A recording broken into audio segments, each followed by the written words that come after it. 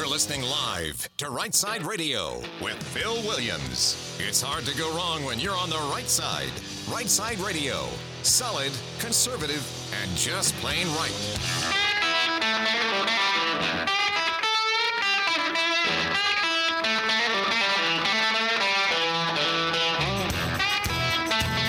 Alabama's syndicated news talk leader, Right Side Radio. Phil Williams here live in the Right Side studios. Man, the local, the state, the national, sometimes the international. We cover down on all the issues. And like the dude just said, solid, conservative, and just plain right. Well, it is Tuesday, which we like to call Camel Day Eve around here. And yeah, you're not quite to midweek, but you're on the cusp of it. You're getting there. And Boomer's on the board. Hey, buddy. Hey. How are you? I'm awesome. I'm doing great. You're awesomer. I'm awesomer. I'm awesomer than yesterday. It's not hard. So little known fact, neither one of us were feeling that hot yesterday, so both of us are feeling awesomer than we were yesterday. That's a good thing. That's a good feeling. Thing. Beautiful day outside, too. I mean, this is not May, right? This is still February? I believe so. Like, we're still in February. At least for another 20. By the way, I have to remind myself, though. I have to remind myself, and some of you guys that are older remember this. Boomer, you may barely remember this. The blizzard of 93 was in March. I remember it. It was in March. Like 3.5 feet of snow across northeast Alabama in March. And March is coming. Like tomorrow. So, all right. I ain't predicting nothing. I'm just saying, what did the groundhog say? The groundhog did he go? I think he saw his shadow. I don't even know what that means. I don't know either. Stupid rodent. What about that rodent? Why am I banking my life on that rodent? Huckleberry? No, not. Although his name is Phil, I got to give him some credit. Punxsutawney Phil. Oh, my gosh, we're chasing rabbits and groundhogs today. All right, so, hey, listen, we're going straight to content today. So I had so much stuff today. I thought, you know what? I got no scheduled guests, just pure content. So, yeah, I got a triple dipper that's just got some stuff in it, man. Hit it, buddy. The Triple Dipper. 3 stories you've got to know. That's right, the Triple Dipper, 3 stories, 3 themes, if you will, that you have got to know as we run today's show. So number 1, it's that time. We're going to do it. It's that thing that you have to do once in a while when you realize the storylines are so full of wokeness that you got no choice. So we're going to have a whole segment right off the bat of adventures in woke world. The stuff that'll make you roll your eyes, curl your hair, throw something at the radio, or just laugh out loud, because adventures in woke world, it's something every day, man. So, yep, that's number 1 on the Triple Dipper right out the gate. Number 2, you may recall, it was last week, I believe. I did a segment where I just called it Skynet, artificial intelligence. And there was some freakiness, man, with artificial intelligence that was like declaring itself, of a new name and getting angry and trying to flirt with people while they were typing. It was weird. Well, I got some more. On this whole Skynet thing, and I'm calling this section Skynet bias, because what happens if the original programming for the AI imputes bias? Oh, that's not good. So yeah, number 2, Skynet bias. We'll cover down on it. And then number 3, I didn't get to it yesterday, but I found some more to augment it today. So we're going to talk about what right looks like. Why are there some governors, and I'm going to focus on governors, why are there some governors that are just, catching the imaginations of the people that are not just, sitting idly by, but they're going at it, and they're going at it in such a way that they are galvanizing their own constituencies. Yeah, there are some folks out there, I would say there are some folks out there that show us what right should look like. And we'll talk about that with governors, what right looks like, number 3 on the Triple Dipper. But let me jump over to my comments for the day. So I'll say this. It started for me last night in terms of what this monologue was going to be about. And I got to ask you, have you ever thought about how badly some people underestimate others? Like prior to World War II, there was a real tendency in the foreign, Axis nations to underestimate the United States. On a cultural front, too, I will also say that very often liberals underestimate conservatives. We might take longer to jump into a fight, but by God, when we do, it's a sight to behold. So let me back up and say this. Some years ago, 2009 to be exact, I was serving in the Pentagon. On one particular afternoon, I happened to be upstairs in the lofty areas where the offices for the various Joint Chiefs were located.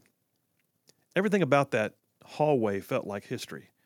And the office staff for the Chief of Staff of the Army was extremely gracious and proud of what they did for a living. So the General Secretary asked myself and the other two men I was with if we'd like to see some of the artifacts that stay on permanent display in the Chief's office. Well, so she showed us various items, and all of which deserve their own display in the museum. She gave us some history, some anecdotes about the various chiefs who have served in that same office, sat at the same desk. But one thing really got my attention. There was a large globe in one corner.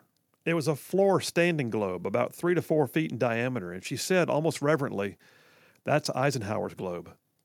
And then she reached over and she kind of spun it slightly around to where it reached the African continent. She said, "If you look right here, there's still pin marks. You can see them, where Eisenhower drew in the landing points for the invasion of North Africa." And there they were. Pin marks on a globe where he outlined the invasion of North Africa. That one stuck with me. How amazing. What a piece of history. Well, listen, think about it. 81 years ago this month, 81 years, the United States was still developing its strategy against the Japanese following the attack on Pearl Harbor, a little over a year prior to it. We were fighting in North Africa. The Bataan Death March had already occurred. The United States was decidedly at war.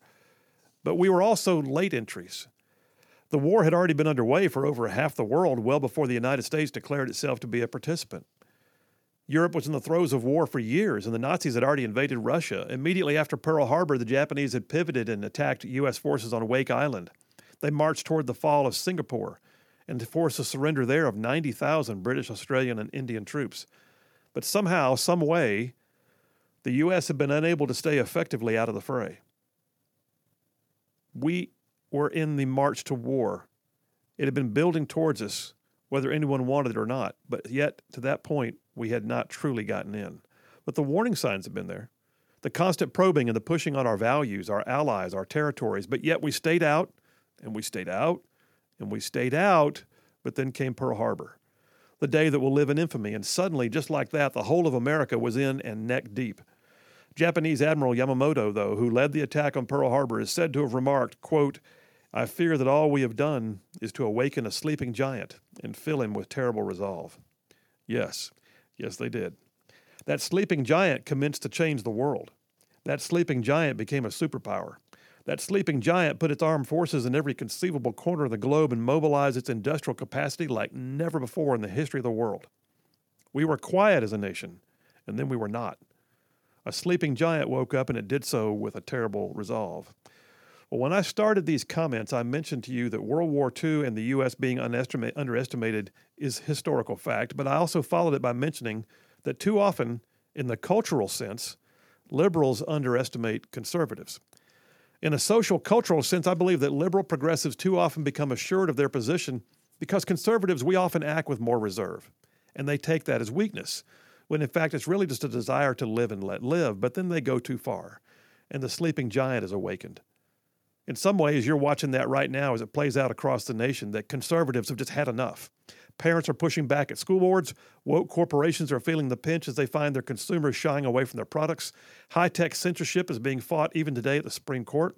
Young men and women are not enlisting in the U.S. military in record numbers because of wokeness. Vaccine mandates fell flat on their faces. School choice legislation is being passed in states all over the nation. A sleeping giant, culturally speaking, has awakened. But let me tell you the next level of awakening that I sense is on the rise right now. And I'll just call it the conservative marketplace. So last night I watched with fascination as a man by the name of Omid Malik was interviewed. Malik is a financier with deep pockets and apparently very deep conservative values, and he's working right now on a $200 million merger with another entity, an online marketplace called Public Square. Now picture a conservative version of Amazon where any number of products can be purchased, but every participant in the Public Square online market has to agree to not enforce woke policies as a rule. So Public Square launched 7 months ago, apparently, and it's just gone viral. Over 50,000 patriotic vendors are now participating. It's processed millions of transactions. Donald Trump Jr. and former Arizona Senate candidate Blake Masters are now involved as advisors, calling themselves the nation's largest directory of patriotic America First business and consumers that has ever existed. Omid Malik said that What we're about to see is what he refers to as the awakening of the largest block of purchasing power in the free world, conservatives. Conservatives, who he rightfully pointed out are constantly being underestimated and taken for granted by companies that swear an oath to, ESG and other woke principles. Companies that deplatform conservatives, call to defund the police, mandate vaccines and masks, promote trans treatments on kids, and more. Well, those companies are not welcome on this platform. In fact, there's a loyalty pledge that has to be signed off on to be allowed to participate at all in public square. It says that every vendor is pro-life, pro-family, and pro-freedom, that the vendors are united in commitment to freedom and truth, willing to protect the sanctity of families and life, believe that small business is the backbone of our economy, that the U.S. is the greatest nation on the earth and worthy of being defended, and that the Constitution is not negotiable. And you have to check the box saying that you agree to those principles before you will be a vendor on public square. Well, I tell you what, $200 million merger, that's no small thing. And it took off like this in just 7 months? Holy cow. Well, it may well be that Public Square and Omid Malik are onto something. Conservatives may have just rocked on to avoid true conflict in the market. Just buy the product. Please stop preaching to me about your wokeness. But then, you know what? There we were, just an economic sleeping giant, but a giant nonetheless. And the largest and often most productive force in our economy, the hardworking, red-blooded, calloused hands of conservative Americans may have just been awakened and may have just been given a terrible resolve. I think it's going to be interesting to watch. And that's a wrap for the Right Side Way. Well, there you have it. I mean, he literally described it in that interview as the next greatest buying or money exchange block in the world. Conservatives who are sick of being pushed around. Conservatives who are often the more productive members of the economy. Conservatives, the ones who actually have the ability to work and then have an income that they can use to trade. I'm just telling you, this could be interesting. Y'all stand by. I'm gonna keep you posted on this as it goes along. Phil Williams, Right Side Radio. Y'all stay tuned. We'll be right back.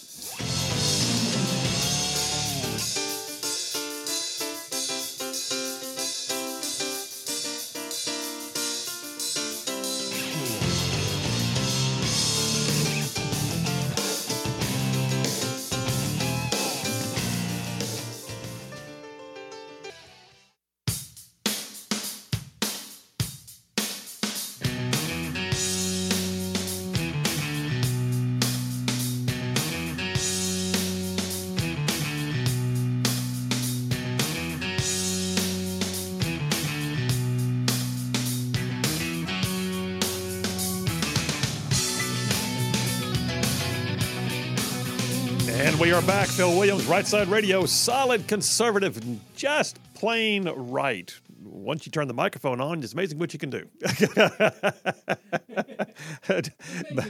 Boomer just gives me the look. I had my mute button on. What do you do? Wow. Anyway, hey, I gotta tell you, yesterday's show took on some life with that school choice segment that we had.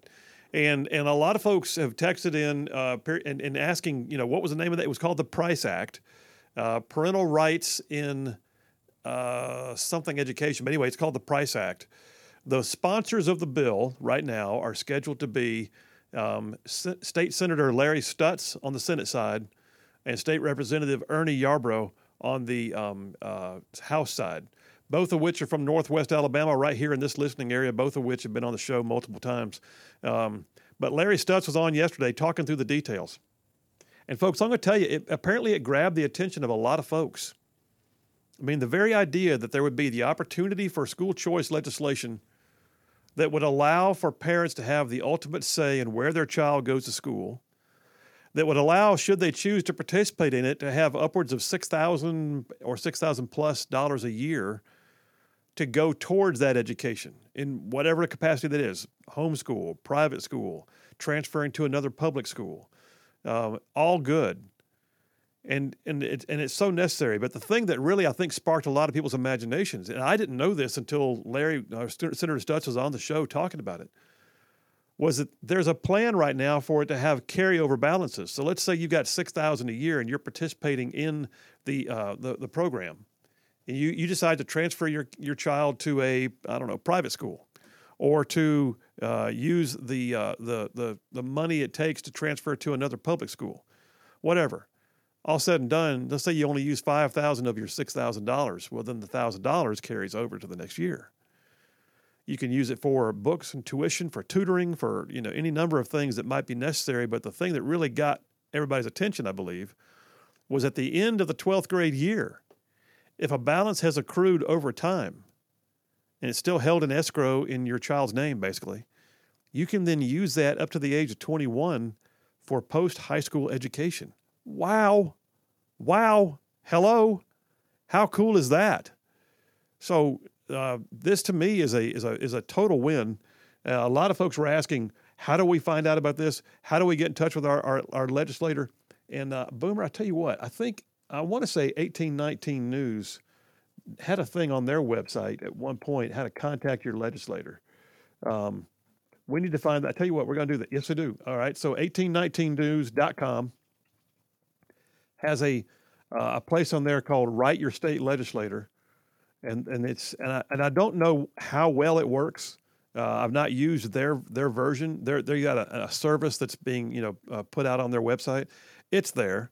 The other thing I know you can do is you can go to your the Secretary of State. I believe has a Find Your Legislator, and you can track them down and find out how best to contact them. But I would just make it known if you like the bill, or for that matter, if you don't like the bill, tell them. And we're starting to hear already, oh, well, here's the red herring. Here's the poison pill. Well, we don't want to do that because, we need to make sure they got testing. Testing. If it's a private school, they should have testing, just like they do at public schools. How about this? What if we remove private schools altogether? Would you still oppose the bill? They'd find a new reason to oppose it. I guarantee you. If we found some way for kids to take advantage of an open enrollment or another school choice opportunity, they'll find a way to crush it. They'll do all they can because there's always a reason. Well, we believe in parents having a right to say, what's good for their kids, but we need testing. No, you don't. You don't do testing now. Oh, you're so concerned about children that you want to make sure that testing's in place. Well, how about those private schools that are out there right now with a higher graduation rate and very often with better results in terms of college admissions, and they're not doing your state testing right now, are they? Probably not. So, how about no? How about the legislature does what it's supposed to do, and it improves the quality of life in the state of Alabama? Get away from the teachers union. Get away from the excuses. Let's get her done, fellas. Let's get her done. Well, there's a whole monologue, Boomer. I just did a second monologue. Hey, it came out. It just happened. Just turn the mic on and something has happened. I don't know what. Anyway, but yeah, if you need more information on the Price Act or how to get in touch with your legislator, you let us know. We'll do all we can to connect you. But that's an important gig right there. Is that yes, school choice legislation this session. Senator Stutz, Representative Yarbrough, the Price Act. Big deal, school choice. Tell your legislator. All right, stay tuned. We'll be right back with Adventures in Woke World.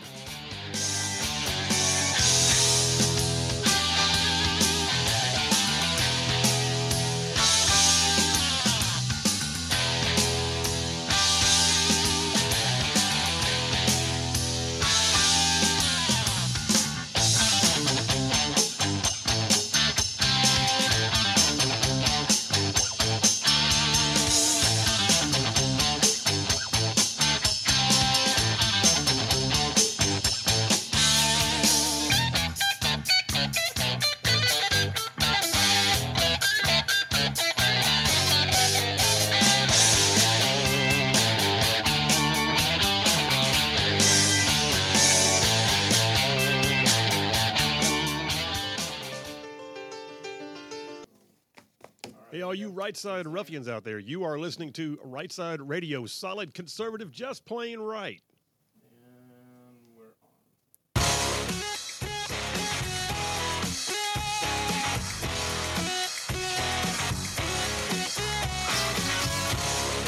And we are back. Phil Williams, Right Side Radio, solid conservative, just plain right, covering down on some major ground across the northern half of the beautiful state of Alabama. I'm talking about this show goes way on down south of Birmingham, up north of Huntsville, Tuscaloosa, back to Gadsden, parts of Georgia, Tennessee, Mississippi, thrown in just for good measure. I tell you what, man, when the day comes, we pick up that next piece of syndication. Hey, I'm gonna have to restructure that. I've got You that are. thing down. you have to restructure it. You're going to slip it every once in a I while. don't know what I'm saying. Boy's talking outside his head. He doesn't know what's going on. You were just looking up the Find Your Legislator thing, weren't I you? was. It was right on. So on Alabama Secretary of State, Yeah. you type in Find Your Legislator. It's actually going to take you to a map. And then you can type in your address at the top of the map and it'll pull up everything. So every elected official you would be voting for pulls up. I mean, U.S. Senator, Governor, all the way down to your state representatives. and All the way elected- down to the state representatives. Okay. So if you have any question about who represent, by the way, it's not uncommon. Just don't feel bad if you don't know them. But I'll tell you, sometimes what those state representatives and state senators do in Montgomery has more impact on you than what happens out of D.C. So check it out. Are you going to post this thing, man? Yeah, I'm actually going to post it to our website. I'll let you know where in just a minute. Okay. Yeah. Cool. All right. So yeah, our website, rightsideradio.org, has got all our stuff on it, and Boomer's going to have more stuff on it here in just a minute where you can find your own elected officials if you need to. So yeah, that's for Alabama. Now, if you're one of our listeners in Tennessee, Georgia, Mississippi, then or one of our listeners in California, I guarantee you there's a way to do it, but it's not going to be this one. But Not yet. not yet, not yet, Not yet. not yet. All right. Hey, we got some doings to do here. By the way, the text lines are open, 833-687-4448. That's 833-68-RIGHT. Tyler from Huntsville just texted in about my monologue. He says, I've never heard of Public Square. I got to check that out. Yeah, I mean, it just seems very cool. I mean, I've still got some more checking out to do myself, but I love the idea that it's set up for conservative values to be maintained and you can buy stuff. So there's that. Tony from Piedmont, he says, in reference to yesterday, he says, so a bat didn't bite a pangolin that ate an ant and sneezed into a rice pudding in Wuhan, China. I don't. Okay. So what he's basically saying is we're finding out now it was a lab. It wasn't a wet market. Yeah. JT from Lacey Springs on my monologue today, because that monologue is worth a repeat. He said, by the way, he was giving me the business yesterday because apparently the story that I used in my monologue had been told before. He goes, I think that first one, one you talked about yesterday, was aired first time back when copper was still on the board. Well, that would be like, how long have you been here, Boomer? July, right? I've been here since July. Okay, so we're Ooh. 7 months. Man. 7 months. I've already been here for 7 months. The heck? Wow. No. How long of that? 8 months. 8 months. I wasn't Come counting, on. apparently. Wow. Come on. Come on. Feel like I've been here forever. You have been here forever. Jenny from Decatur, children's education, thumbs up. She's talking about the school choice thing. Brian from Huntsville on that bill, he goes, oh my gosh, does that carryover include trade schools? It does. That's the plan right now. Yes, it would be trade schools and that kind of thing. He says, start programming those youth to have pride in working. I agree.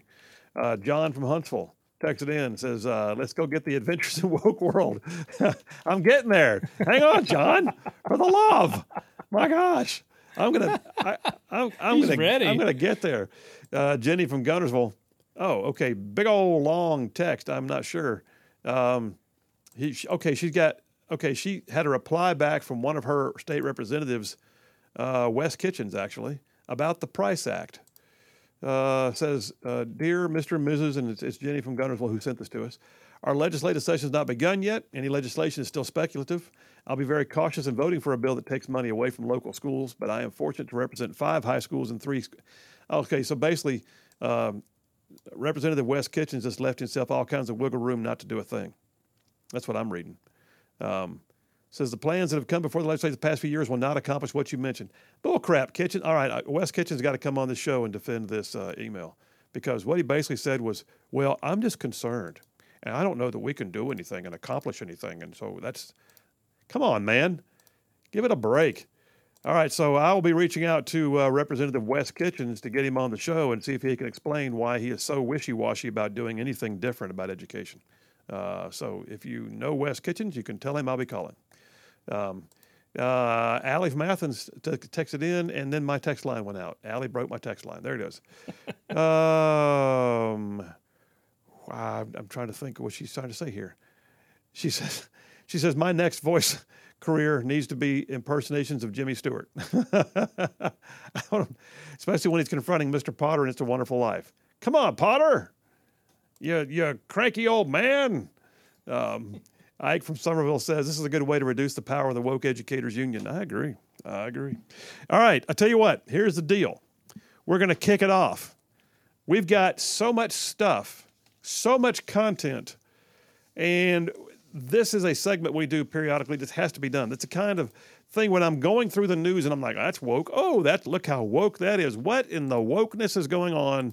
And I realize I've got in this segment, Adventures in Woke World. Hit it, Boomer. Adventures in Woke World. Right out the gate. Censorship. Right out the gate. James Bond novels have been scrubbed of their offensive content. You can't make this stuff up. So this story came off of military.com, believe it or not. Ian Fleming's James Bond novels, long favorites of veterans and President John F. Kennedy, are getting an update for the 21st century under the direction of the late author's estate. They hired, and they call them this, there's people out there that have a job. They hired sensitivity readers. Boomer, what's a sensitivity reader? Ooh, people that maybe look for all those woke words. I guess. They know that dictionary. They're very sensitive to wokeness. Ooh. The estate hired sensitivity readers to do a closer reading of the text of the original books, and the Telegraph newspaper has the details about what they found. They said, we at Ian Fleming Publications reviewed the text of the original Bond books and decided our best course of action was to follow Ian's lead. But what they're trying to say is, well, Ian wanted to change the words too. Well, then why didn't he? He's the author. But no, they hired sensitivity readers. You can't make this crap up. So how long has James Bond been out there saving the world from bad guys? Just doing the thing. And it says they say they found racist terms. They decided to take those out. Okay, I get it. Then they went on to say, and where the ethnicity of a minor character had no bearing on the plot, they removed the designation of the ethnicity. Okay. I guess that's like saying that the black man crossed the street. They just made it say the man crossed the street. Okay. I mean, never mind the fact that reading is supposed to create a mental image. I mean, when you read, you don't just read. You're actually picturing in your minds what a good author has put out on paper. You can see it. Okay, let's make sure that we cut those out. In a new version of the book Live and Let Die, which also been made into a movie, a scene where he attempted to write in what he thought of some type of ethnic language, but they deemed that whole portion unsalvageable and chopped it out altogether. And then one passage, apparently in the original manuscripts, listed homosexuality as a stubborn disability. That has also been cut. Homosexuality is a stubborn disability. That's also been cut. Well, anyway, the bottom line is this. As we go through Adventures in Woke World, you'll be glad to know that the world, which has been saved multiple times from disaster by 007, that sensitivity readers have gone through the manuscripts and have made sure that some of the more offensive content has now been culled so that we have a benign, less offensive version of 007 to deal with. Okay. Okay. Gosh, I mean, I got so many. Which one do I want to choose? I'm going to go with this one now. Daily Caller. Daily Caller has a piece. Adventures in Woke World, y'all. Here's the headline. Brace yourselves. England and Wales are banning violent male criminals from being housed in women's prisons. Okay, good. Why is this a question? Why is this a question? Why is it a question? Why do we have to have a headline that tells us that good common sense has prevailed and that England and Wales are now banning violent male criminals from being housed in women's prisons? Unlike, it says, most U.S. states. Really? So here's the opening line. You ready? UK Deputy Defense Minister Dominic Raab announced that transgender women inmates will be banned from female prisons in England and Wales if they have violent convictions. Oh, my gosh. Let me read it to you again.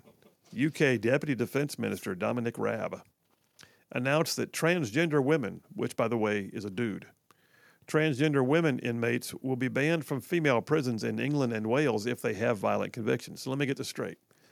Someone said, you know what? I'm just thinking here.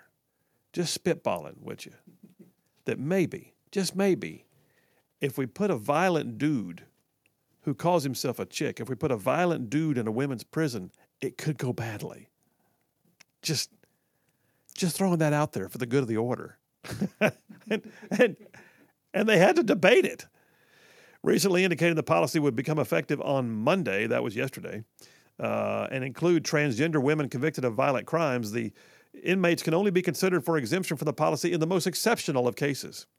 Pray tell, how exceptional does it have to be?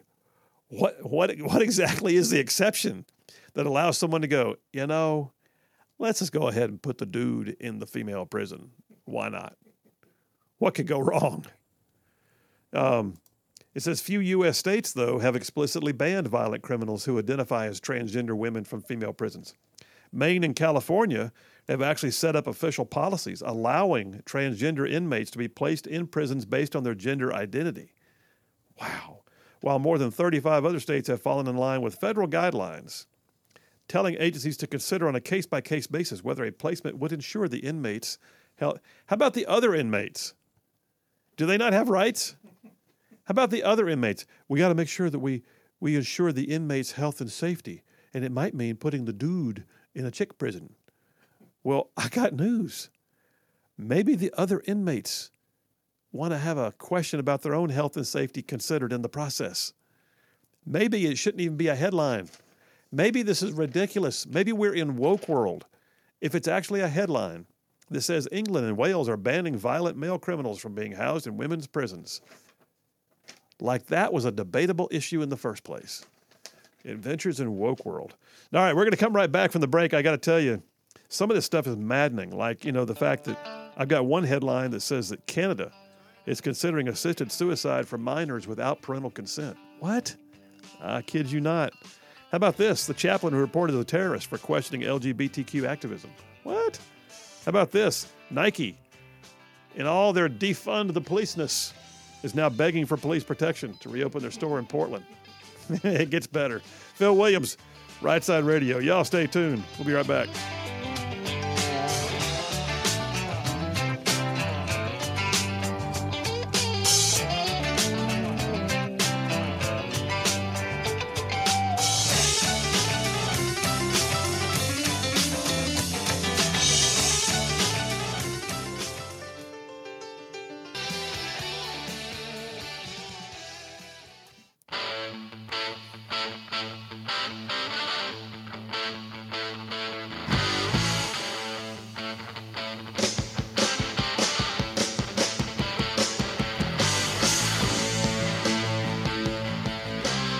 And we are back. Phil Williams, Right Side Radio. Solid conservative, just plain right. Making it cool to be a conservative.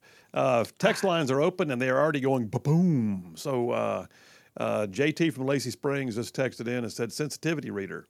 The definition, a snowflake whose morning wake-up cup is ice water and a packet of sugar and a celery stick. I just laugh every time I hear snowflake. Snowflake. Snowflake. It's silly. What do we got here? Brad from Limestone County. England and Wales banning violent male prisoners from being housed in women's prisons. Objection, Your Honor. Are we not begging the question that if you're Ketanji Brown Jackson, that there is no answer? That's a point.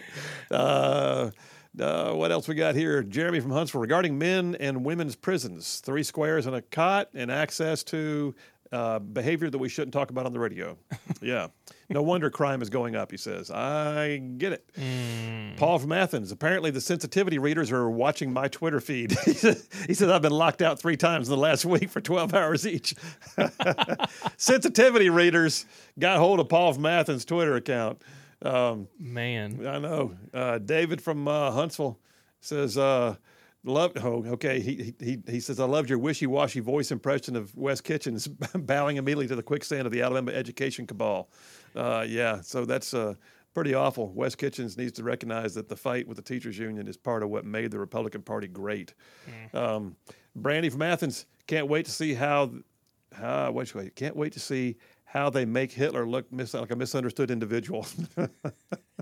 Sensitivity readers. We can't pick on Hitler. He might have been misunderstood. He's going to really work. He had a rough upbringing. Yes. Oh. Hey, so about the state, finding your state elected official. Yeah. Hey, I put it up on the website so the world can find Alabama state elected officials. Yes. Where is it on the website? Down at the very bottom in the footer on any of the pages, you'll see it all highlighted. Just click it and it'll take you to that page. Sweet. Easy. So when you go and you did it a moment ago, I saw. So it doesn't tell you like their contact information. It tells you who they are, so that you can then. All you have to do is I just put their contact information in the the search engine and it pulled it right up. Now and the way it works, by the way, it just depends on where you are. A lot of the state senator and House members, like the House, does not truly have a staff down in Montgomery. They don't. The Senate does. The Senate usually has at least a secretary. So you look up how to contact them. You may find a 334 area code to contact their office if they're in the Senate. But I'll also tell you too that a lot of the especially the larger areas have a local delegation office with a secretary that they pay for to sort of take care of their local constituency information. I believe Marshall County has one. We never had one here in Etowah County. I just had, my law firm became the de facto office where you could call me. But I did have a staff member down in Montgomery also. So just know this, they are accessible. And I would encourage you, I guarantee you're going to know somebody who knows them personally if you don't already know them personally. Just reach out to them. You will be amazed at how accessible state legislators actually are. I mean, they go to the same churches, eat the same restaurants, shop in the same grocery stores. They're right here in your community. There's a part-time gig. We used to call it my full-time part-time job when I was in the Senate. But truth be told, it's a part-time gig. They live right here at home, and find out who they are. And if you need help contacting them, let us know, and we'll see if we can put you in touch. All right, back to Adventures in Woke. Play it for me again, Boomer. Adventures in Woke World. Okay, Army Times. Army Times, lawmakers accuse the Army of ignoring woke policies that hurt recruiting. They don't want to talk about this. They don't. The Army missed its recruiting goal by 15,000 this last year. Ooh. Now, apparently they're doing better this year, and I'm glad to hear it. But it says a pair of Republican House leaders, this story, by the way, came out just a few days ago. A pair of Republican House leaders on Thursday accused Army officials of covering up evidence that social justice initiatives are hurting military recruiting efforts and demanded the service turn over all survey data. So here's what happened. I told you last week they did a survey. The Army commissioned it. We did a survey. We went to find out, why can't we recruit? We can't find anybody that wants to join the Army. We need more people. Where are they? Well, they claim that the results of the survey indicated that most young adults were turning away from service opportunities because, quote, of the demands and dangers of military life. I got news. That's why they sign up. They don't sign up because it's easy. They don't sign up because, being a paratrooper is, easy. Because it was easy, everybody do it. They sign up for the adventure. They sign up for the thrill. They sign up to defend their nation. They sign up for all the right reasons. They sign up for Captain America and God and country and all of it. They do. The very idea that the Army's position is going to be, what our survey found was that, they're scared. No, I guarantee you that's not accurate. Was it partly in there? Sure. Are there some who don't join because of that? Sure. Is that the driving force that's keeping young men and women away from serving in the military? No. I question that. And I'm going to question it after this break. What do you think of that? I'm going to come back and keep on questioning it. Tomorrow I might question it some more. You know why? This is the by God United States of America. Phil Williams, Right Side Radio. Y'all stay tuned. We'll be right back.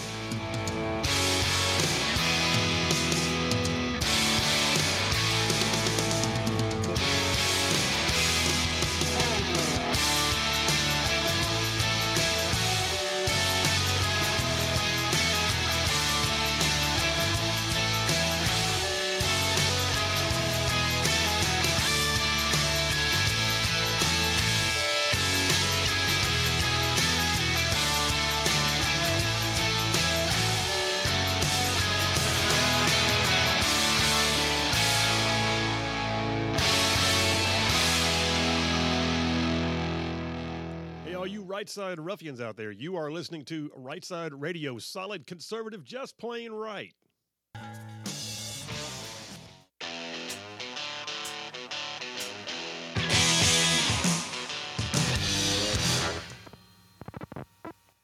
You're listening live to Right Side Radio with Phil Williams. It's hard to go wrong when you're on the right side. Right Side Radio, solid, conservative, and just plain right.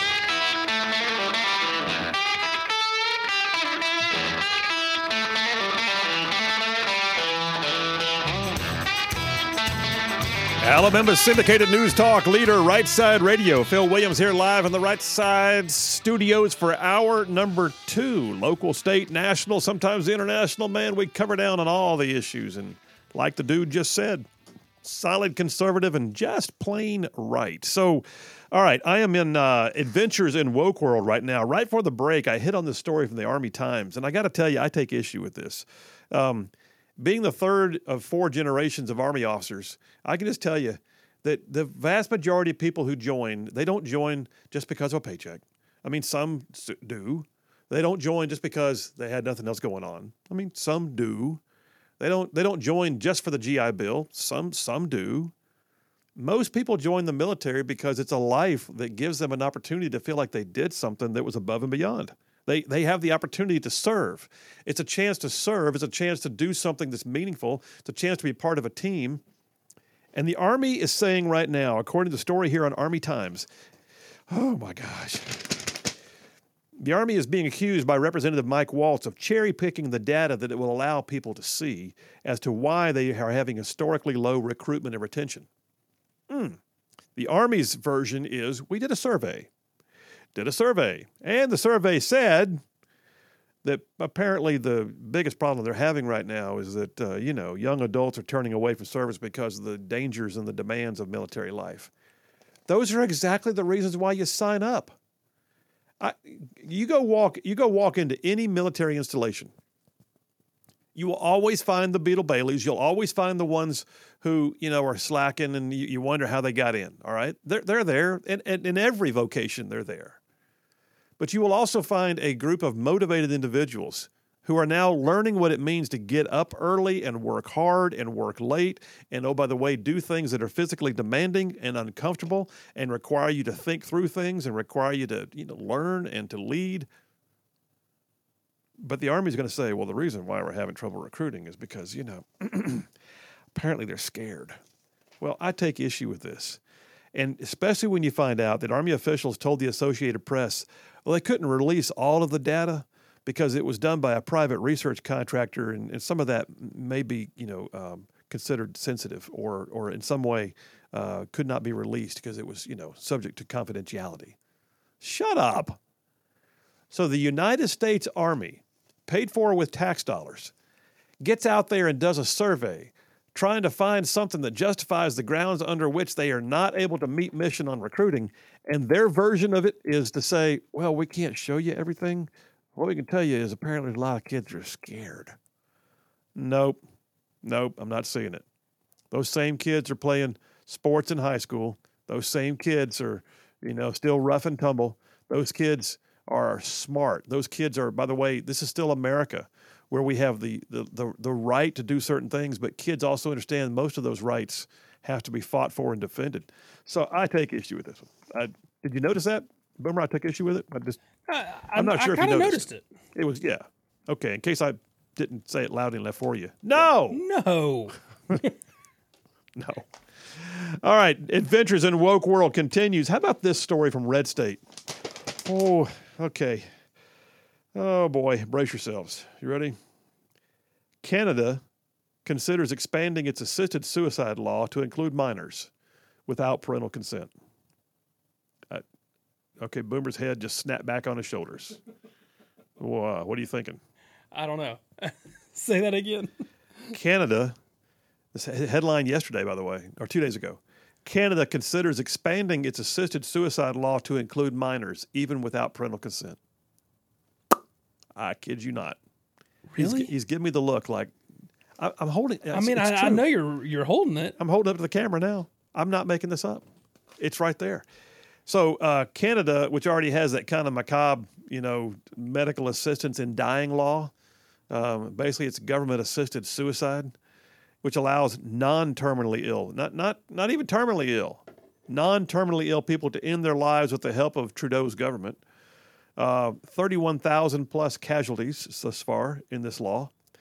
3.3% of all Canadian deaths are now assisted suicide. 3.3%, according to this article. What? Well, if it's not creepy enough, now they're considering what to do about, kids. Kids got it hard, man. Kids. What do we do with kids? Well, how about this? Let's find a way to assist them in taking their own lives. How about no? This says a special joint committee on medical assistance in dying. God, they got a special committee for this. The Special Joint Committee on Medical Assistance in Dying recommended that what they call, quote unquote, mature minors whose deaths were reasonably foreseeable could access assisted suicide even without parental consent. That was a recommendation of the Special Joint Committee. Who are these people on this committee? Who are the Kevorkians on this committee? You got a whole panel of Kevorkians. The Special Joint Committee on Medical Assistance in Dying recommended that, quote, mature minors. Now, I'm doing air quotes, which doesn't work real well on the radio, but I'm doing it. Air quotes. Mature minors whose deaths are reasonably foreseeable could access assisted suicide even without parental consent. So it goes on to ask the question, first of all, what the heck is a mature minor? What is that? So is there a test they have to take to prove their wisdom? Is there such a determination to be made by a doctor's subjective opinion? You appear to be a mature one. I will submit your name now for assisted suicide. It says, thankfully, though, not all Canadians are on board. The committee has, for now, at the very least, decided not to go ahead and recommend that minors with mental health issues be given assistance in their lives. Oh, well, how about that? The fact that they debated it on government time is amazing. But it goes on to say, points out that a lady named Amy Hasbrook, she's part of a group that is trying to resist this. A group, by the way, their name is called Not Dead Yet. There's a name. It says teen brains are not fully developed enough to make such an existential decision like ending their own lives. And it's true. That's why we have laws that protect kids. There's an age of majority at which point they can make their own decisions. And prior to that, they're deemed to be at a point, legally speaking, where they should not be able to give consent or enter into bargains like contracts, buy property, get married, vote, drink, sex with adults. All of it's protected. It goes on to say, we also, by the way, have a word in our English language called miracles, and that miracles can occur. And that if you're going to end the life of a kid because you believe that they got a hard thing going there, man, we need to go ahead and just take them out. You're not taking into account that miracles happen every day in the medical community. Is Brian on the line right now? I do have a call. Let me drip that real quick. Brian from Huntsville, how you doing, buddy? I was doing well until that last woke world statement. Yeah, sorry, man.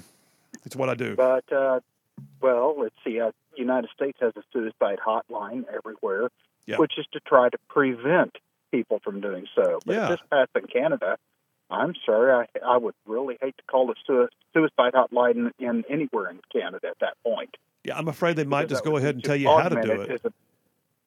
That's what I'm afraid of.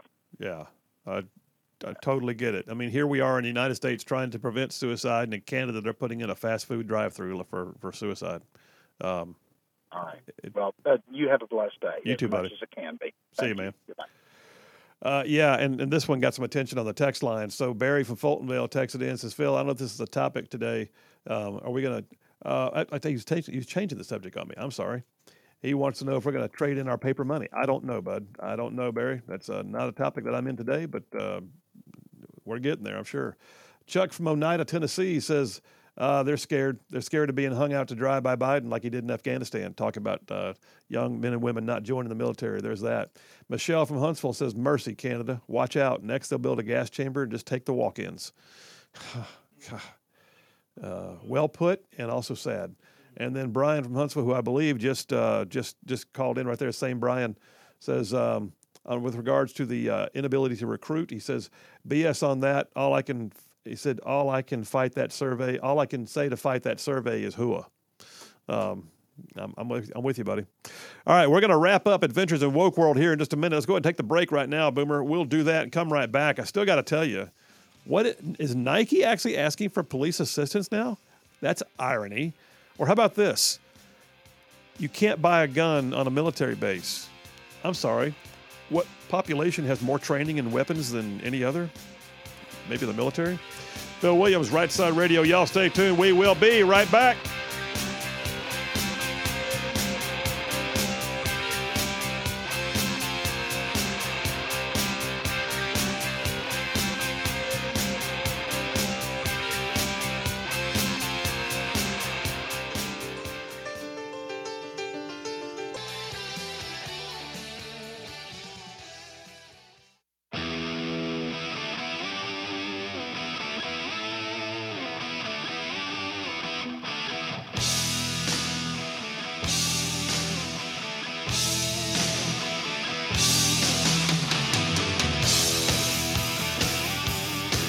And we are back. Phil Williams, Right Side Radio. Solid conservative, just plain right. Well, on a slightly lighter note, but this one is steeped in irony.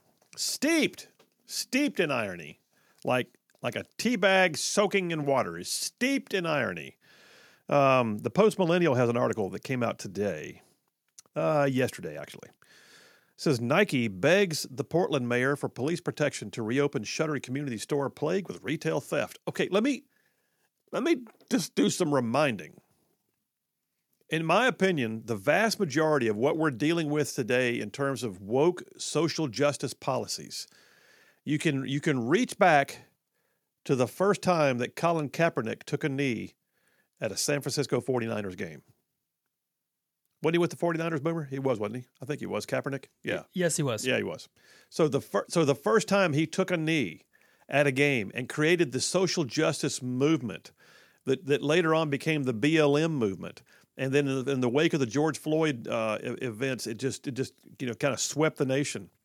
I think you can trace it back to Colin Kaepernick, who was the organization that embraced Colin Kaepernick and made him the face of their next advertising campaign. That would be, Nike. So you've got Colin Kaepernick taking a knee, protesting police. The origins, in my opinion, of the defund the police movement date back to that.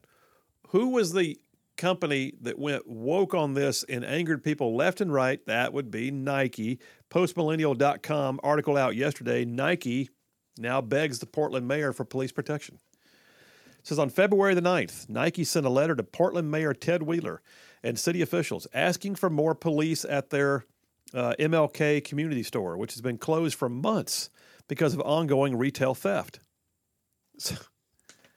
So the crime rate is so bad that the company that pushed for defund the police has now had to close its store because it can't keep inventory on the shelves because they keep walking in and stealing it in broad daylight. And now they want to reopen the store, but they're saying that they need police protection and that they're willing to pay for it out of pocket. They'll pay to have full-time police officers who would be selected to police the store. Really?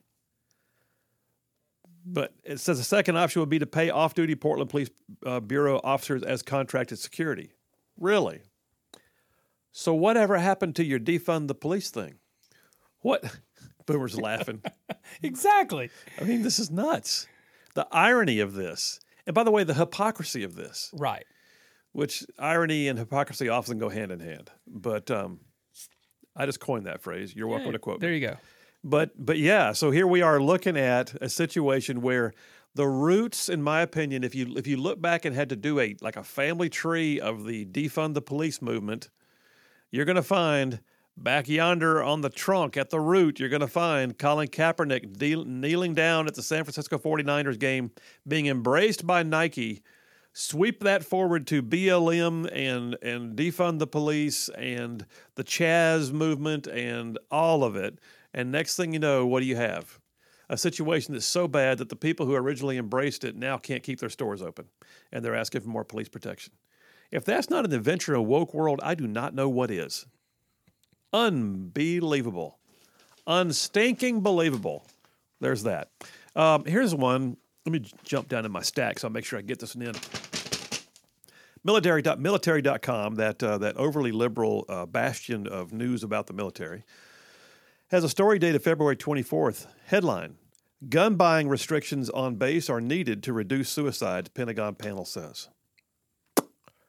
So let me just suggest to you that the most concentrated location of people who have actually been trained to use firearms, trained in an official capacity, would very likely be within the gates, within the fence line of a military installation. Just saying. But it says military exchange stores should stop selling guns to troops under 25 years old. That's 7 years of military service. They can get in when they're 18, but then not be able to buy a firearm if this recommendation is adopted on post or on base. Never mind the fact that they can go right outside the gate and buy any firearm. Any gate. Go outside the gate. Buy a firearm. But it's going to change things if we can restrict the sale of firearms on... No, it's not. This is another blanket way of trying to deal with the Second Amendment through the back door. It says restricting gun sales to service members 25 years old or older would filter out younger troops who are most at risk for suicide. Folks, they came in and they were... by the way, I am not at all belittling or denying the fact that the suicide rate among veterans is higher than it is among non-veterans. But what I am saying is this. Telling them you couldn't buy a weapon at the post exchange until you're 25, despite the fact that we brought you in and trained you how to use a weapon and you've been qualifying on it every year since then for 7 straight years, you got to wait 7 years to buy one. That's the stupidest thing I've ever heard. Were the sensitivity readers working on this group too? I mean, anyway, it points out troops, like most Americans, have a constitutional right to own guns. Yes, they do. And they can just go off post. Yes, they can. But you know what? We're going to save a lot of lives if they can't buy one on federal property because, that's important. Let me leave you with an encouraging note. Nashville-bound Kirk Cameron. So Kirk Cameron, actor, writer, and producer, he's been on a crusade. He calls it a crusade to save America's kids and grandkids from a culture gone woke and broke. He's taking his message of faith, family, and personal freedoms to public libraries all over the place. If you remember, he was turned down by 50 woke libraries about reading his new children's book. Even though they had drag queen story hours, they were turning him down. That changed. He said the public became aware. He said America woke up. They've got libraries all over the country inviting them now. He's got a tour going on with women's sports advocate Riley Gaines, who was the one who had to compete against the transgender swimmer, Duck Dynasty character Missy Robertson, and several others who are now going and reading books about patriotism and faith, and thousands of parents are showing up. In his words, he told people, you got to get off the sidelines and get in the arena. Don't complain and criticize the culture. Start to create the culture by going on the offense. He said, I had no idea how many people were ready to join that fight. So I leave you with that. As woke world looks crazy, and it is, there are still a lot more of us out there than there are them. So stay in the fight. Stay in the fight. All right, folks, coming right back. Number 2 on the Triple Dipper, Skynet Bias. We'll be right back.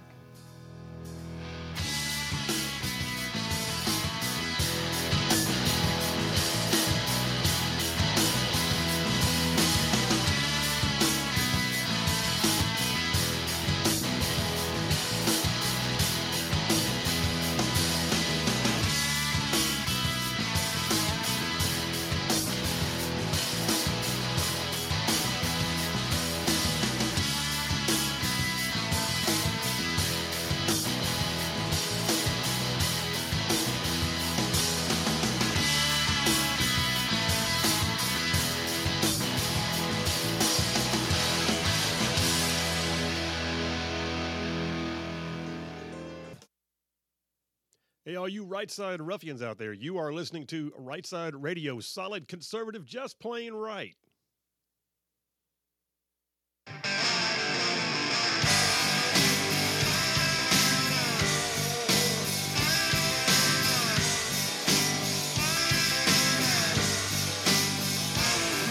And we are back. Phil Williams, Right Side Radio, solid and conservative and just plain right, spanning some major ground across the northern half of the beautiful state of Alabama. I'm talking about this show goes way on down south of Birmingham, up north of Huntsville, Tuscaloosa, back on over to Gadsden, parts of Georgia, Tennessee, and Mississippi thrown in just for good measure. So, all right, Boomer, I got a question for you. All right, shoot. You ready? Yeah, I'm ready. Don't say shoot. This is a Second Amendment-friendly studio here, man. All right, so if it's total hypothetical. Okay. All right. Someone comes along and says, hey, Boomer, we'll pay you $1 million and you'll also live with no bills for a year, but you have to live in a house completely controlled by artificial intelligence, and it has the ability to dictate the comings and goings of your life. It tells you when to turn the lights off, tells you can't watch that certain TV, regulates the water temperature, the thermostat, does all these things. Would you do it? Oh, boy. And you're asking me because you know that I like technology. Yeah, well, I'm glad you like technology. You're the one that makes everything work around here. That would be hard, because then on the flip side of things, I don't like people telling me what I can and can't do. So I would probably say no. So you'd say no? I would. $1 million. $1 million is a lot of money. Like no bills. But I'm no bills. But then they're telling me what I can and can't. do. What? So yeah. So let's say it's like. Let's be honest. I was not a fan of the mask thing. The mask. Oh yeah, you weren't. Neither was I. I mean, so yeah. So what happens if you have AI running your house that tells you need to put a mask on because guests are coming over? Oh. You need to turn the lights off because you've already exceeded a certain wattage of power. I wouldn't do it. You need to turn the thermostat to a certain. Oh, actually, we've locked the thermostat so you can't adjust your thermostat. Anything. Yeah. Oh, you can't go out of your house because it's past 9 o'clock. Yes, or for that matter. Oh, your car is charging. Yeah, or for that matter, it just basically prevents you from doing things you're used to doing. Yeah, water I usage. Do it. It just shuts off the shower at a certain point because you've exceeded a certain amount of water usage. Oh man, because it knows things. It's smart. Because it's smart and it knows stuff. I mean, I do love technology, but I would say no. Now, like if you watch the Iron Man movies, Jarvis was pretty cool. I like Jarvis. You could say, Jarvis, need a cup of coffee. I actually watched it last Sir, night. I have you covered. Do what? You watch what? I watched one of them last night. Did you really? I did. All right, but then that movie, the Marvel movie Age of Ultron. Right. 2 versions of AI. One went really well. The other one went really, really bad and tried to kill the world. Really bad. Really, really bad. So what happens if the AI is programmed? Because every AI is going to have initial programming. It's being set up with certain parameters, right? Yeah. What happens if it's programmed with imputed bias? Ooh. Suddenly, is it intelligent or is it just artificial fencing? I just coined that. You just been fenced in. It's artificial fencing. So here's the deal. I mentioned last week. Was it last week? I guess it was last week. Yeah, it was last week. It was last week. Yeah. Skynet. So we talked about Skynet. Today I'm doing this part of the Triple Dipper. I'm calling it Skynet bias. So you remember the last week, I got a story here on National Review that came out on February 22nd talking about the fact that President Biden, in all of his infinite wisdom and his ability to screw stuff up, issued an executive order directing the various departments of government to embed equity into their government-wide processes to include artificial intelligence. So what I'm telling you there is, in the government's pursuit of AI for its various functions, the equity concerns, social justice, has to be built in according to the executive order of the president. So let's say there's a DEI situation with preferential treatment being given to transgender activists. We need more Samuel Brentons to take on top secret security clearances in our government. So let's say that the AI is now computed to provide equity, and equity is defined by the original programmers as following DEI principles, and those DEI principles include hiring more jokers like Samuel Brenton. Well, you just imputed bias into the artificial intelligence that comes up with the answers and looks like it's intelligent, but it's really got an imputed bias. Ooh. Scary stuff, man. That is. It's like, like Jarvis has a gun. So, it's not good. No. This is Ultron versus Jarvis here. There we go. But let's look at a few things here. So, for instance, you remember that last week we had the story about the chatbot on Bing? Yes. How creepy was that? It was so creepy when he was telling people like, trying to say I love you and don't tell anybody, and then I'm like, oh, I'm not gonna leave your wife and leave your wife. Yeah, weird. Yeah, too weird. And also it changed its name to Sydney. Sydney. That's what it was. It was Sydney. It was Sydney. I don't know why we're laughing. This is freaking creepy. So it goes one step further. Get this. So that same chatbot for Bing, another guy wrote an article, Business Insider, Sindhu Sundar wrote a piece that said, Bing's chatbot apparently named me as one of its enemies and accused me of rejecting its love after I wrote an article about it. Yeah. So I guess Sydney is keeping a hit list now.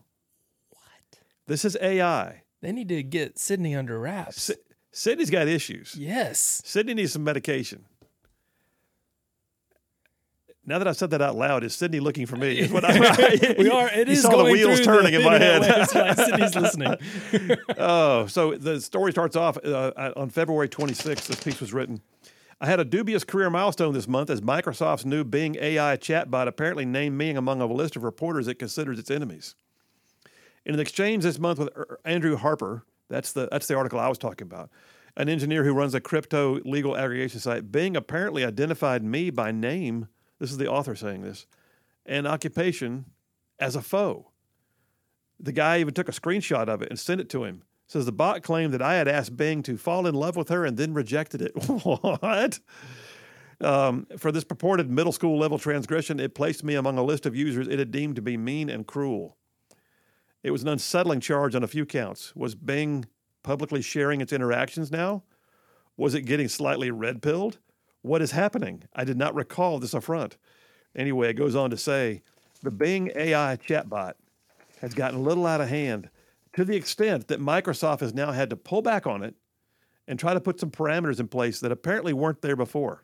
Wow. Like, hey, I don't know, how about we program in some maturity? It says these run-ins with users show some of the potentially troubling outcomes that can be expected when companies experiment with new AI technologies. Yeah. Wow. So so here's the deal. What happens when when AI has a bias? What happens when Bing controls stuff that you need? I'm not Bing. AI controls stuff you need, and yet it has an imputed bias. In this particular case, we don't know why. Microsoft doesn't know why, but apparently its Bing chatbot kind of got off the reservation a bit, kind of got out there, kind of got a little flaky, kind of got a little bipolar. And what we're finding now is that AI, if it's got imputed bias, it can wreak some havoc. Oh, man. It definitely could. I mean, just what you were talking about earlier.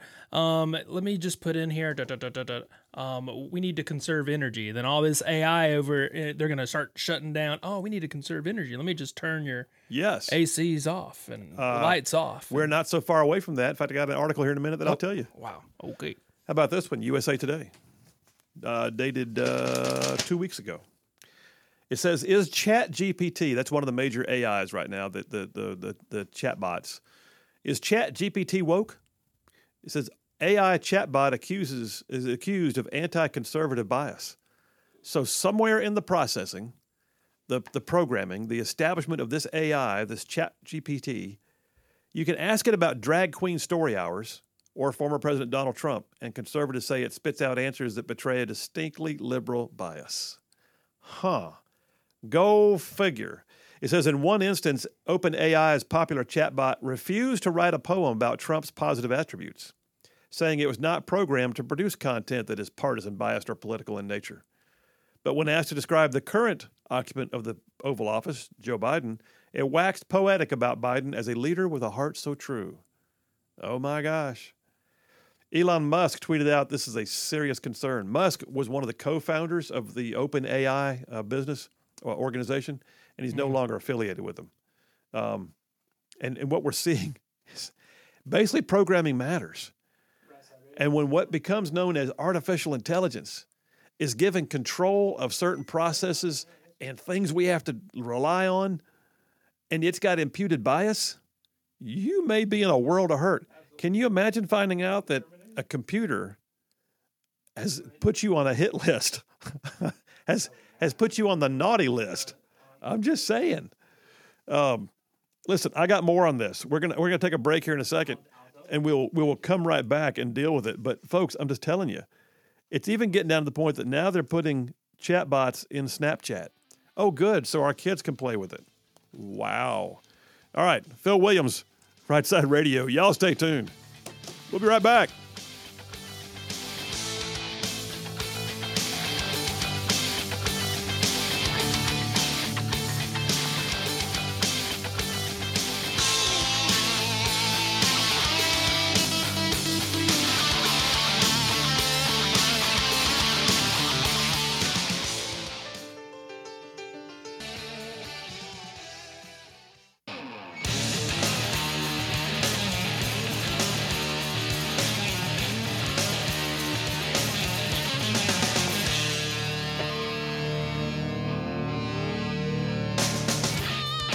And we are back. Phil Williams, Right Side Radio. Solid conservative, just plain right. We're in number 2 of the Triple Dipper. What happens when Skynet becomes self-aware and it has bias? Well, some of y'all have already texted in. Glenn from Blunsville wants to know when they're going to turn the Terminator loose on us. Michael from Athens says, look up Harrison Bergeron by Kurt Vonnegut. I did. I did a monologue on that about a month ago. Just a way creepy story, but yes. So there's that one. And then Jerry from Meridianville says, Sydney needs to be unplugged. Yes, I agree. There's an article here from TheVerge.com. It says, it's dated February 22nd. It says, Chinese regulators rein in AI chatbots over fears of uncensored replies. So China's worried about it and not wanting AI to be able to provide answers. They're trying to get rid of chatbots. Meanwhile, over here, we're like, what's the big deal? Tell us what you got. Chinese regulators have reportedly told the country's tech giants to not offer access to AI chatbots over the fears the tool could give, quote, uncensored replies to politically sensitive questions. It says these rules aim to limit damage to citizens from use cases like impersonation, but also rein in potential threats.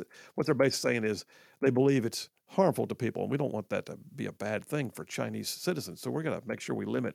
No, what they really don't want is the ability for people to get the other side of the story. But so what are they doing? Chinese tech giants are imputing bias. Pray tell, how can this be? And like, for instance, one such AI tool launched by the company Baidu is unable to generate images of Tiananmen Square. Why? Because it's been programmed with imputed bias. So when the AI is supposed to be the artificial intelligence, but what it really is a vehicle for the imputation of bias, you got an issue, man, especially when people rely on it, especially when it's given access to systems. Oh, so I got a caller on the line, bud. All right, is that Colonel Bob? Colonel Bob from Arab. How you doing today? Brother Phil, Colonel Phil. Hey, I got to tell you, I heard you ask Boomer if he'd spend a year in an AI-controlled house for $1 million. Yeah. See, I think this is a matter of perspective, Phil. You and I have spent multiple years in Iraq and Afghanistan. Now, you asked me that question. If I push my little buttons on my AI-enabled little cell phone here, it tells me that's $2,740 a day. Now, 2 years in Iraq and a year in Afghanistan for combat pay, for $2,740 of AI time, oh, yeah, I'm in. You bet your sweet airborne butt I'm in for $2,740 a day. So, I don't even have to hesitate on that one, brother. So if it tells you how to control the thermostat or shuts off your shower water or changes the TV channel whether you like it or not, you're in. Phil, have you spent any time on board a U.S. Navy ship that goes on day in and day out? I got 7 months off the coast of Bosnia turning gator corners. That was 24/7, and I had people dragging chains on top of the deck above me so you couldn't sleep. I'm telling you, man, that's a year easy, brother. Oh, you put it all in perspective, Colonel Bob. Hey, thanks for your service, brother. Thanks for calling in. That's just too funny. Same to you. Airborne hood. Airborne. That is too funny. He's basically saying, "What's the difference?" It's like being on board a ship again. That's funny. That is too funny. We got some hilarious people in our audience. Love it. So we're not so far off of this, by the way. I want to remind you of an article that I pulled out sometime late last year. The article that I've got here in my hands came out on Fox Business in September of last year. Colorado utility company locks 22,000 thermostats in 90-degree weather due to an energy emergency. Okay, so people were shocked to find out that when they signed up for some discounts, they didn't know that meant they gave control of their thermostat to a centralized authority. And this company, Xcel Energy, which is in Colorado, when the energy grid got strained, it just locked everybody's thermostats and they couldn't cool their houses down. 90-degree weather outside, which is unusual for that part of Colorado, 90 degrees, and they couldn't cool their houses down. Why? Because centralized control had been given over. So what happens when the grid is then tied to what becomes the mandatory version of a thermostat that the government is going to require you to have, which, oh, by the way, is linked to the grid-controlled AI, which decides at certain times, hey, we got to turn the thermostat up or down. Sorry for your luck. I hate that you're hot. Get a fan. I'm just saying, this is already happening. People are giving away centralized control. and unlike Colonel Bob's example of the military, that's not what I'm saying. People are already ceding control of things left and right, whether they like it or not. Elon Musk, by the way, article here in Benzinga came out yesterday. He's actually very concerned about OpenAI's ChatGPT. He doesn't like it. He used to be on the board. He got off. He has actually approached a guy named Igor Babushkin. That doesn't even sound real. Igor Babushkin, a researcher who used to work for Google, to begin developing a new AI project. Okay. But you might want to know, too, ChatGPT is coming to Snapchat. Pray tell, why is that a good thing? Well, they want you to converse with it. They literally say that. They do point out, Snapchat says, they're aware there's times when ChatGPT can go off the rails. Okay. And it says, here's the quote, in quotation marks, you ready? As with all AI-powered chatbots, AI is prone to hallucination and can be tricked into saying about anything. So they said AI can be prone to hallucination. I do not want a Jarvis that hallucinates. No. Absolutely not. Why? Why is that okay? They're prone to hallucination. Please be aware there may be some deficiencies. We are sorry in advance, says Snapchat. What? Says, unlike your real human friends, however, the AI chatbot powered by ChatGPT doesn't want you to think about things too much. It just wants to converse. It wants to do things like recommend birthday gift ideas for your BFF, plan a hiking trip for the long weekend, suggest a recipe for dinner, even write a haiku about cheese for your cheddar-obsessed pal. What? Okay. So what they're saying here is ChatGPT is going to be a part of Snapchat. What they want is for kids, especially, to begin customizing themselves to the idea of chatting with AI. That's creepy. And like AI has already started digitally creating people that do not exist. Do what? They have already started digitally creating people. I've seen pictures that says AI created, these are not real people, and they look real. Oh, like for stock photos putting it stock photos on Instagram, on Facebook, on all these things that have already started creating. If they're going to start talking to these bots, holy crap. Who's to say they're not going to be like, oh, this is me? Well, I'm going to come back and wrap this up when we get back. But I want to know, is anybody else out there excited about the idea of AI controlling your house? And how do you feel about military initiatives like weapons with artificial intelligence? Or what about medical data? What if AI decides what we should and should not do medically. This has got so many bad signs. Phil Williams, Right Side Radio. Y'all stay tuned. We'll be right back.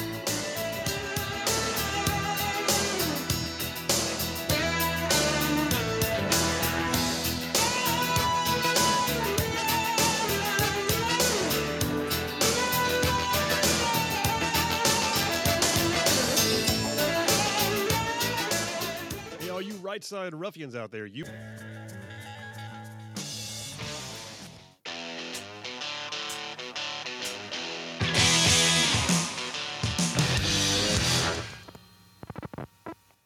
You're listening live to Right Side Radio with Phil Williams. It's hard to go wrong when you're on the right side.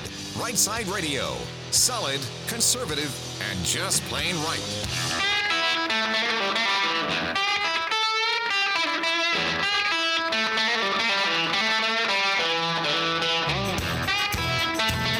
Alabama's syndicated news talk leader, Right Side Radio. Phil Williams here live in the Right Side studios. Man, the local, the state, the national. We cover down on all the issues, and like the dude just said, solid conservative and just plain right. Touching base with the text lines over here. With regards to the AI having hallucinations, that still freaks me out. Jeff from Indiana texted in and goes, cool, Phil, where can I get some of that electronic acid? Not good, not good. Gray Falcon from Ardmore says Skynet. Yep, I agree. Dustin from Hazel Green, he goes, hey, what's the difference between the thermostat thing, the AI, the locking you out? He says, what's the difference between that and allowing TVA to do rolling blackouts without our consent a few months ago? Okay, cool question. I think that I would have to say that, first of all, TVA's decision was at least human-based, and there was someone to be held accountable. AI does it. What do you do? Someone flipped it off. Yeah, somebody had to flip the. Yeah, Boomer's over here flipping the switch. Somebody had to actually flip the switch. You're right. Eric from Eva pointed out the same thing. TVA did that thermostat thing back in December. They just cut it all off. Yes, they did. But like I said, again, there's a person you can hold accountable if it goes bad. China, Joe from Owens Crossroads sent me a link, and he said China has a CCTV, a closed-circuit television artificial intelligence program actually called Skynet. Oh, did they know what they were doing when they did that? Somebody had to know. Hey, what do you want to do? I don't know. Let's call it Skynet. Oh, that's funny. Let's do it. No, bad idea. That's one of those like, here, hold my beer. Watch this. Tyler from Huntsville texts in, reminds me of the movie Oblivion. That was a good movie. State-ran AI, and if you're deemed an enemy of the state, you're just taken out by the drones. Wow. Frank from Madison, going back to the school choice issue, says, school choice, how about asking your buddies at 1819 to post a table for each vote with 4 columns, name, district, vote, and the amount of contributions they got from the AEA? Interesting point. What he's saying there basically is he felt like the AEA is helping to, fund Republicans now, and in doing so, getting influence they never should have had. I'm not so sure you're wrong, Frank. Danny from Decatur, the DOD wants to block young GIs from buying a gun on a base because they may use it to commit suicide. I've noticed if someone wants to commit suicide, they'll find a tool to accomplish their plan.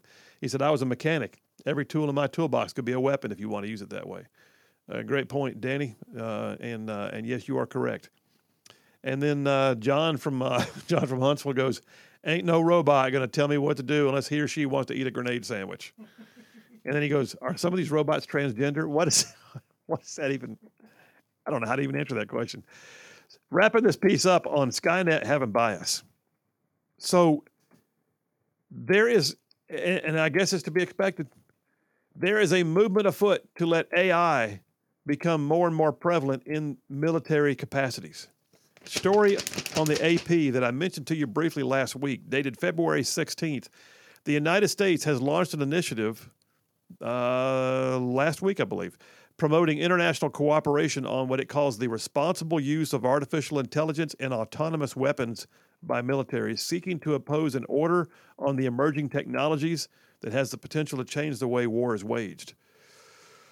It says, as a rapidly changing technology, we have an obligation to create a strong set of norms for responsible behavior concerning military uses of AI.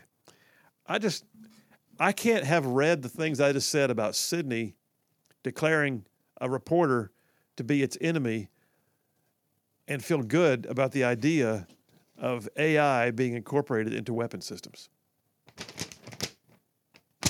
I'm just saying. You go straight to the Terminator movies. I mean, you just do. And, the hunter-killer drones seeking out human life. Here's the last couple I've got on this topic. ChatGPT is poised to upend medical information for better and worse. USA Today article 2 days ago. It's a big article. You can tell by how thick it sounds. It says it's almost hard to remember time before people could turn to Google for medical advice. Now, ChatGPT and similar language processing tools are promising to upend medical care again, providing patients with more data than a simple online search by explaining their conditions and treatments in language that non-experts can understand. Okay, that's cool. But there's a but, and it's a big but. The information it says these digital assistants provide might be more inaccurate and misleading than just basic searches. Why? Because the way these things work is they're mostly aggregators. They go out and they gather information to help the chatbot form its answer. And so if there's a huge amount of data out there that someone wanted to flood the internet with, then that's what the chatbot's going to look at. Others argue it's just a large language model. All it's doing is aggregating data, that a human in the loop is still very much needed. You think? So if someone asks, what's the best treatment for diabetes?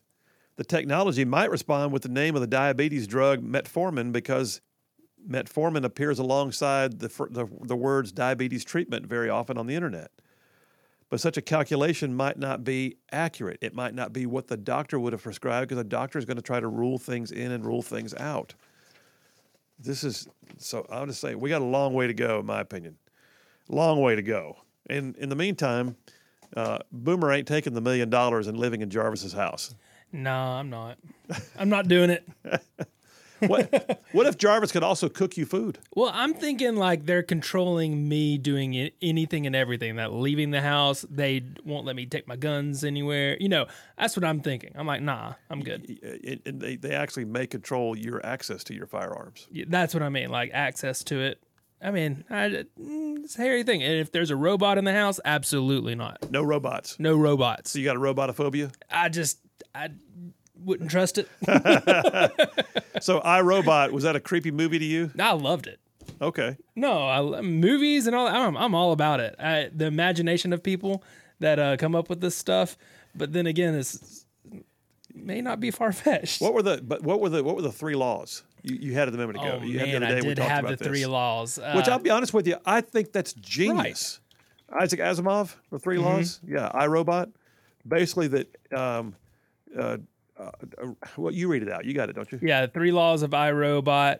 A robot may not injure a human being or through inaction allow a human being to come to harm. Okay. A robot must obey orders given by human beings, except where orders would conflict with the first law. All right. A robot must protect its own existence as long as it as its protection does not conflict with the first 2 laws. So I say program that sucker in and make Sydney a better thing. Then that's there you go. So Sydney, come on, Sid. Sydney, who's creating the hit list for reporters that it finds to be mean and nasty. Sydney, somebody needs to square old Sydney away with the 3 laws and make sure Sydney is not going to get access to nuclear weapons and take out the New York Times. I'm just saying. Yeah. Wow. Okay, enough of that. Skynet bias. Bottom line is this. If you impute bias from the get-go, it stays there until you root that sucker out. And if we already see AI getting a little weird, and if the actual terms being used are AI can have hallucinations, I'm not happy with this idea. And I don't know that I'd stay in the house for $1 million. Which one do you get, Jarvis or Ultron? We don't know. Is it Jarvis or Ultron? We don't know. Who is it? Who is it today?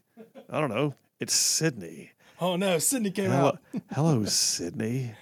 Take me to a break, brother. We'll do a break about a minute earlier than usual while we get over this creepy feeling of Sydney watching us. All these cameras in here, Boomer. I know. And they're streaming, so. Oh, my gosh. All right, folks, we're going to switch gears, go into what right looks like when we get back from the break. Y'all stay tuned. We'll be right back.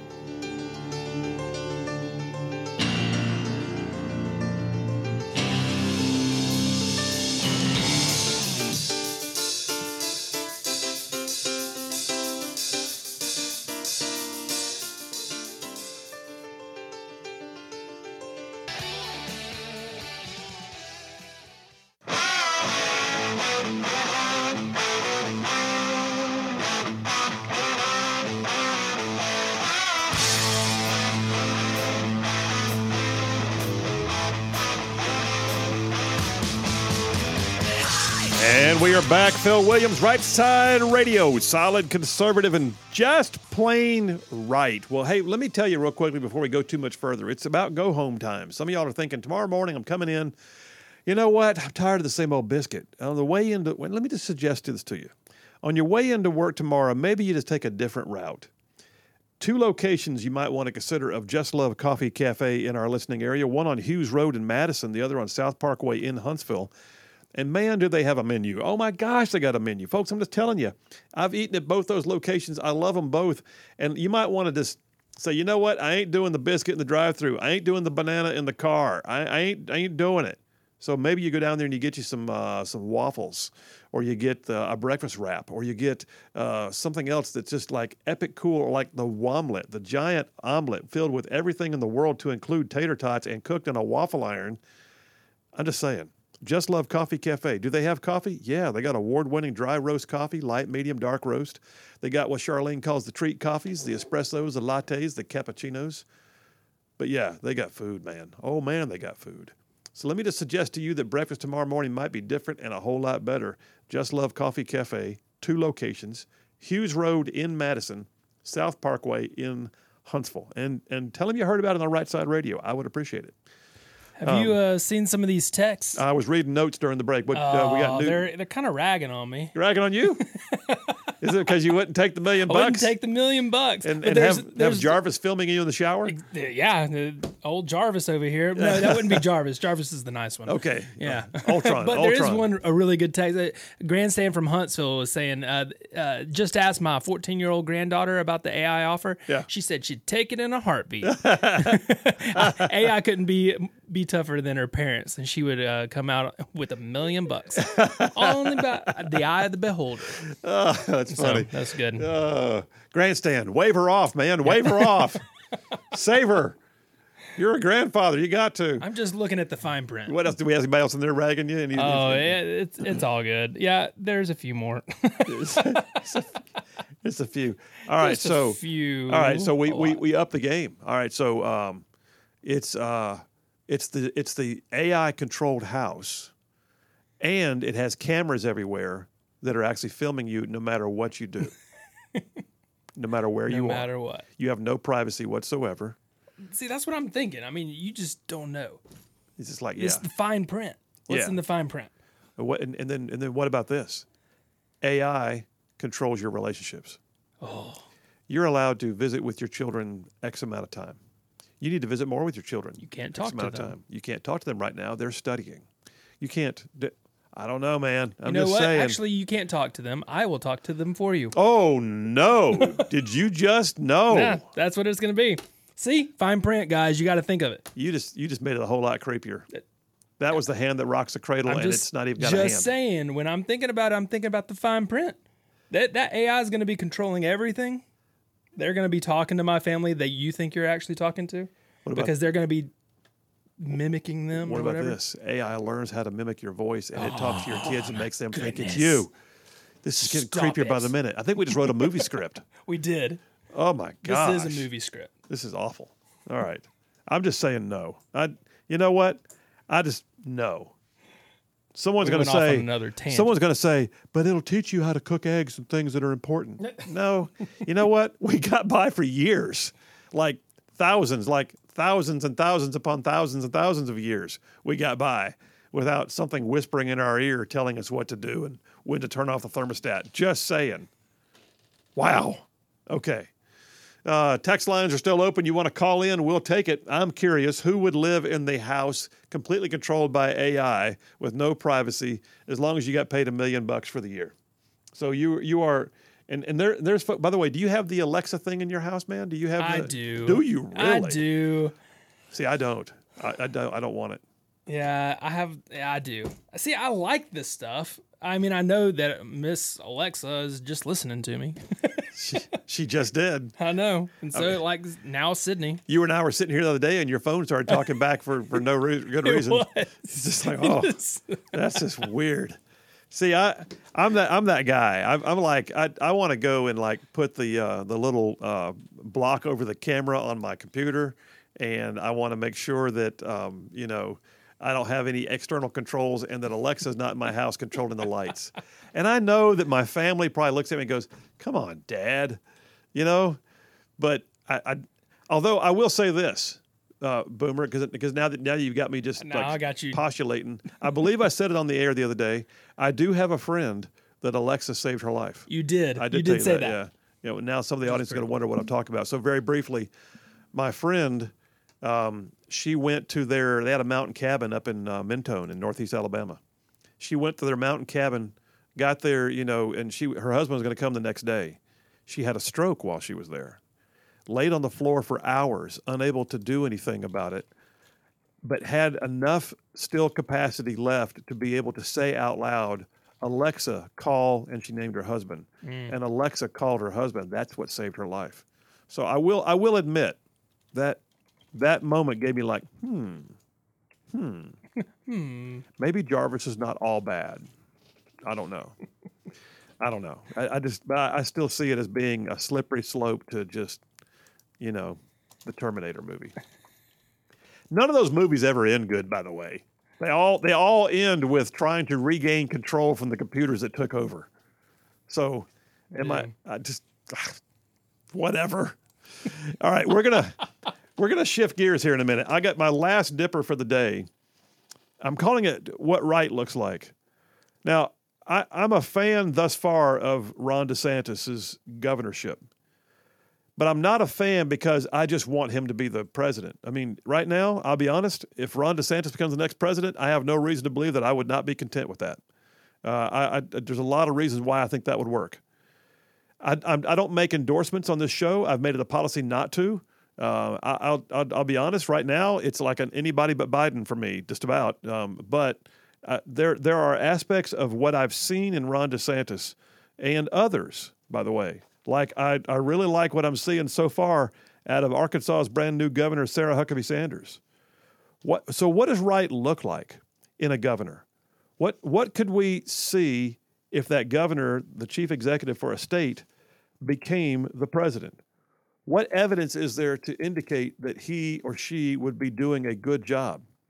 So what does right look like? Well, I want to talk about that. And what it boils down to, I'll be honest, it's not so much a matter of conservative versus liberal. It is for me because the policies matter. But the main thing it comes down to is leadership. It comes down to the ability to lead, the ability to have backbone in the moment, the ability to have the wherewithal to lead, guide, and direct in such a way that it makes a difference and that people know who's in charge, but at the same time, you're able to, with all humility, recognize when you might be wrong and do something about it. So what does right look like? I got the first article we're going to get out the gate is a liberal view of Ron DeSantis from governing.com. Came out last week. The title of it is How Ron DeSantis Became a Rock Star. And it totally disregards the idea that maybe leadership mattered. And then we'll go to one from the Daily Wire. An article in the Daily Wire that came out yesterday that's titled, DeSantis explains how he went from winning by 50,000 votes to winning by more than 1.5 million votes. What does right look like? We'll talk about it. Y'all stay tuned. We'll be right back.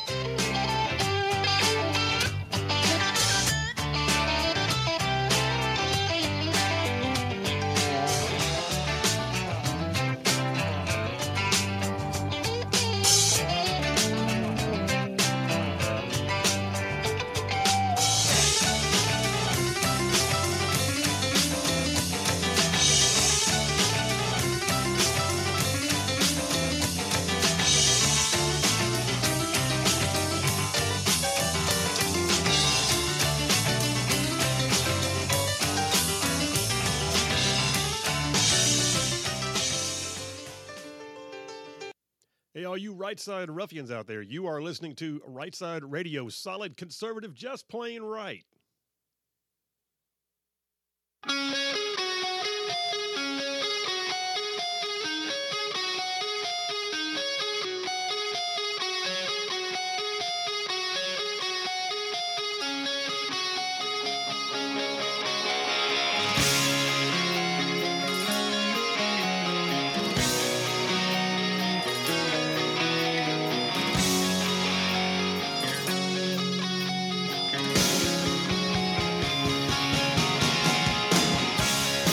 And we are back. Phil Williams, Right Side Radio, solid and conservative and just plain right. Covering down on some major ground across the northern half of the beautiful state of Alabama on a beautiful day like this. I'm talking about we go way on down south of Birmingham, up north of Huntsville, Tuscaloosa, back over to Gadsden, parts of Georgia, Tennessee, Mississippi, thrown in for good measure. And by the way, just thank you and hello to a brand new texter on the line, Dave from Lawrenceburg, Tennessee. Remember, he just gave us his name. You can plug him in whenever you get a chance. Lawrenceburg, Tennessee. Dave from Lawrenceburg, Tennessee. How about that? Thank you, Dave. And Dave says, by the way, DOD implements software system safeties in all weapon systems. You calculate risk based on hazard severity and software control categories. Okay, Dave's a smart guy, I can tell already. Autonomous systems are assigned the highest category, including AI. The real concern, he said, are the 06s and general officers who poo-poo the system safety and buy off on the risk without understanding what they're accepting. Interesting points. He also said he's a safety nerd, and he's seen a scary number of major acquisition programs like this kind of stuff. So anyway, Dave from Lawrenceburg, you sound like a definite right side ruffians, and oh, by the way, you sound like you raise our IQ a few points. Thanks for calling in or texting in. Mm-hmm. John from Huntsville says, this episode is making me question everything.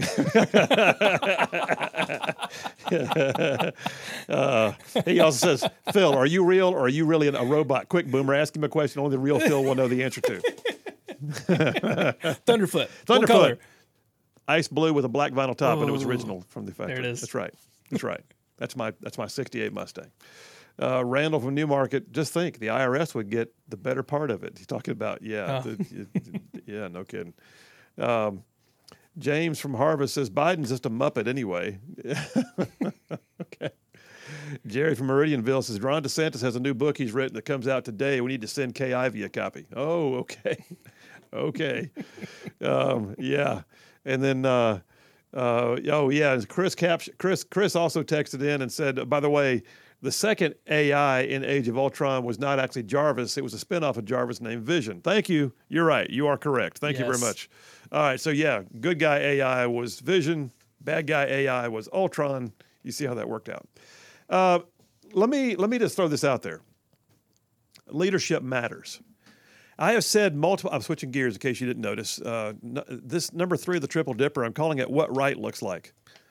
So is it too early to talk about who's running for president? Apparently not.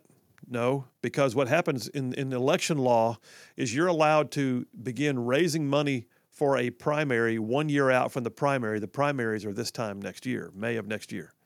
So you've got people that are already designating their principal campaign committees. You've got people that are deciding what they're going to do. Are they in? Are they out? You've got people that are sort of staking out their ground. You got like Nikki Haley already says she's in. Trump, of course, says he's in. Vivek Ramaswamy says he's in. These are just the Republicans. We do have the very interesting character Marianne Williamson, who ran for president as a Democrat before. She's an interesting bird, to say the least. But she said she will run against Biden, so he will have a primary. Anyway, all that to say, leadership matters. And y'all, I'm gonna be honest with you. What we're watching right now is the verification, the authentication of the fact that Biden has never led a thing in his life. He's never been an executive. He's never been a combat leader. He's never run a corporation.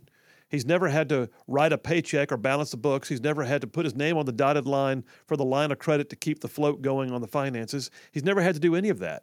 He's never had to lead an organization. He's never had to put people in harm's way. He has literally had the luxury of what I have often called rhetoric without responsibility. For over 40 years in D.C., I don't care if he was a vice president, that meant nothing. He was a vice president for a period of, 8 years, and he did nothing with it. But for the most part, you can say that there's never been a period of his time where he led. And now he has to. Now he has to. And look how it's going. That's why you're seeing so many wishy-washy decision-makings. That's why you're seeing things like the Afghanistan debacle, which Charlene pointed out to me this morning. There was a new report that came out that assessed the Afghanistan pullout in very harsh terms. I need to find a copy of that. But we also are seeing things like, I don't know, how about the toxic train wreck in East Palestine, Ohio? Never had a clue what to do with it.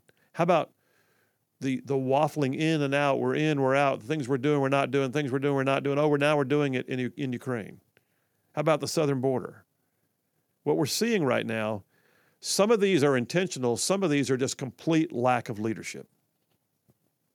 Article here from governing.com about Ron DeSantis. It's a big piece. It's like 5, 6, 7 pages. Title of it is How Ron DeSantis Became a Republican Rock Star. How'd this happen? How did Ron DeSantis become so popular? Pray tell, what could it be? Well, he appealed to the MAGA. I mean, this article assumes nothing good can happen if you stand up for values, all right? It says, in a sense, the national media made him, says Henry Olson, a senior fellow at the Ethics and Public Policy Center. A conservative think tank, sure it is. He said he has become somebody who champions cultural issues that animate MAGA Republicans, a term based on Trump's 2016 slogan about Make America Great Again. And it goes on to say, basically, he gets out there and does red meat stuff, and it inflames passions. Oh, that's what it is? In fact, the article points out, it says DeSantis became the leading challenger to Trump, and not any of the many other Republican governors and senators who might have wanted that slot, because they say, quote, he's Trump without crazy. His slogans, calling himself the governor of the free state of Florida, where woke goes to die, are resonating with Republican base voters. They're saying this like it's a bad thing. They go on to say DeSantis has not picked every fight, but he's picked an awful lot of them, pushing back against COVID-19, woke corporations, teachers' unions.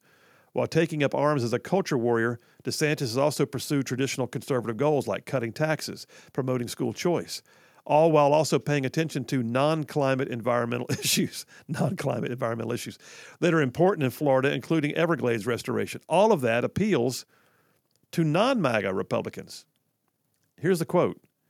Being a competent executive is not enough to get a national reputation. The fact that he's a competent executive helps dramatically.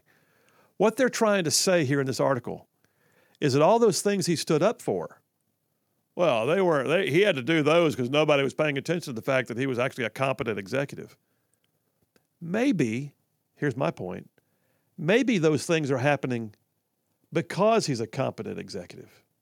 Oh, so what happens in this particular case when you've got a guy who's the governor of a state who actually gets out in front of the issues, who inspires people, who says, here's where I'm going, go with me, who doesn't just say it and then try to back off because it's politically expedient to slow the roll a little bit. No. He gets it. Folks, I don't know what the comparison would be to his fight with Disney, but he won in a big way against the biggest player in state politics that was not a governmental entity, Disney. I mean, I guess the example here might be, I don't know, Blue Cross Blue Shield or something like that, some massive entity that helps fund campaigns and, can sometimes pick the winners and losers because people care what they think. Well, in Florida, going against Disney was political suicide. Unless you're standing on principles and you don't care about the outcome, you just care about what's right. That's what right looks like. So this article literally portrays the idea that, yeah, he's a competent executive, but he had to go do all these social things to get people's attention. No. My point is what right looks like is when you're willing to go get in the fights because you're a good executive. Because a good executive does not shy away from the important things. Because a good executive knows how to be both a culture warrior and a fiscal hawk and a defense analyst, a culture warrior, a fiscal hawk, a defense policy guy, all of it. He knows how to do all of it. Maybe he's out there raising the bar. Maybe he's got people's attention because he is a good executive. What a novel idea. You mean being a good executive means also having principles? Yes, I believe it does. I think that's what right looks like. And so the next article I've got here from Daily Wire says DeSantis explains how he went from winning by 50,000 votes in his first run to winning by more than 1.5 million most recently. DeSantis said this in an interview last night with Mark Levin. He said, Republicans need to learn how to go on the offensive instead of always having to be on the defensive. And he says, so I understood that because you have an agenda you want to get passed or you want to get it stick, you don't just say, I want this and it happens. You have to go get it through those constitutional checks and balances, meaning what he knew he had to do was within the system he was given, he had to build the relationships necessary with the legislature to get an agenda done. He had to lead. He had to lead. DeSantis said that one of the decisions he made early on that proved to be critical was not relying on polls to dictate how to, there's another person that knows about what right looks like. There's another version of right. Is not being so subject to the whims of society that you forget that maybe there's a job you got to do that's not dictated by the next poll. Maybe you look at it and go, polls be danged. Here's what's right. Let's do the deed. And he says, as a leader, don't be captive to public opinion. You shape public opinion. Wow. And I think we've proven that we did that. He said, I went from winning by 32,000 votes to winning by 1.5 million votes. And he's got a team that believes in the cause. He's got a team that he said they even sat down and talked about it. We're not going to have leaks. We're just going to work. Here's the agenda. Let's go. Folks, I'm going to tell you what right looks like in a governor is what right can also look like in a president. If someone is willing to stand on principle and say, what we're going to do is we're going to do it because we're right, and go take those fights and stand up under them, people will follow that. They will. People respond to that. People will, you look at any military battle, people will follow you to the high ground and take it back from the enemy if you will lead them there. That's what right looks like. All right, Boomer, take me to a break, brother. That was like a whole monologue. I got a little more on that. We'll come right back and talk about it. What right looks like? Do we have that in Alabama right now? Phil Williams, Right Side Radio. Y'all stay tuned. We'll be right back.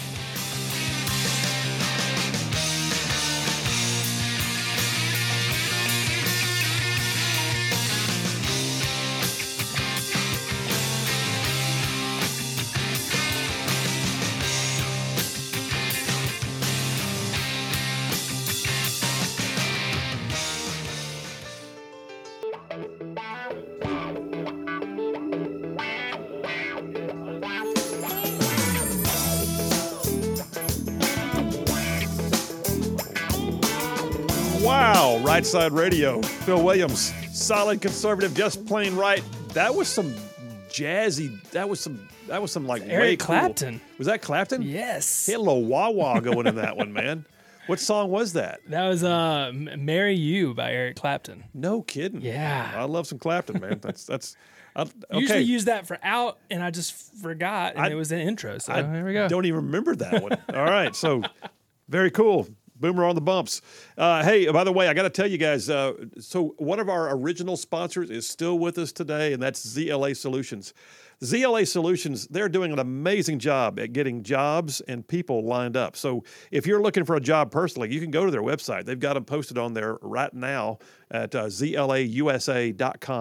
They've got great jobs posted with good benefits and pay and all over the northern half of the state, really even out of the state. But they've also, by the way, are there to help you if you are an employer to fill out the ranks of your workforce. So yeah, I mean, it doesn't matter if you need onesies and twosies or you need an entire shift full of people, special niche skills, doesn't matter. And right now they are hiring, by the way, they are helping hire for a major new white-collar, high-tech job field at a new facility at Redstone Arsenal. So just check them out. ZLA Solutions at zlausa.com. I know these folks personally, and they are good at what they do. ZLA Solutions at zlausa.com. All right, I'm in number 3 of the Triple Dipper, what right looks like. And I'll tell you, too, by the way, DeSantis was the easy example. But I've got an article here that's kind of similar about Sarah Huckabee Sanders.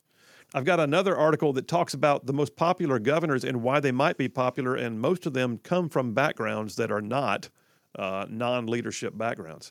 I got a caller on the line, though. I'll take that real quick before we end the day. Line 1, Mark from Athens. Mark, how you doing?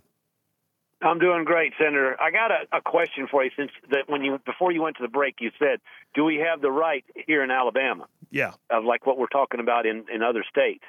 My question is this, because you came in as our senator when the Democrat rule was ending and right. It was flipping over to the Republicans. Right. Okay. Now, how many long-term senators and congressmen do we have in Alabama right now that are 10 or more years in service? When that happened, they took the whiteout, or maybe I shouldn't say that, the eraser, and scratched out the D and put an R by their name to get elected. Well, I will be honest. We had a few. Now, in the U.S. delegation, there were already Republicans. In the Senate. Yes, I'm not talking about U.S. I'm talking about Alabama state senators and Alabama state congressmen. We had a few. In fact, I know for a fact I had one guy who was a Republican who had told me that he just switched parties because it was a matter of expedience for him. But yeah, there was a lot of them. Even our governor did that. Our governor right now used to be a Democrat. Well, I think she was a Democrat a long, long time ago. I mean, like a long time ago. Yeah, long time. Yeah. I mean, I don't know what the litmus test is, but if you've been a Republican for 20 years, I think you have to go ahead and forget about the former Democrat.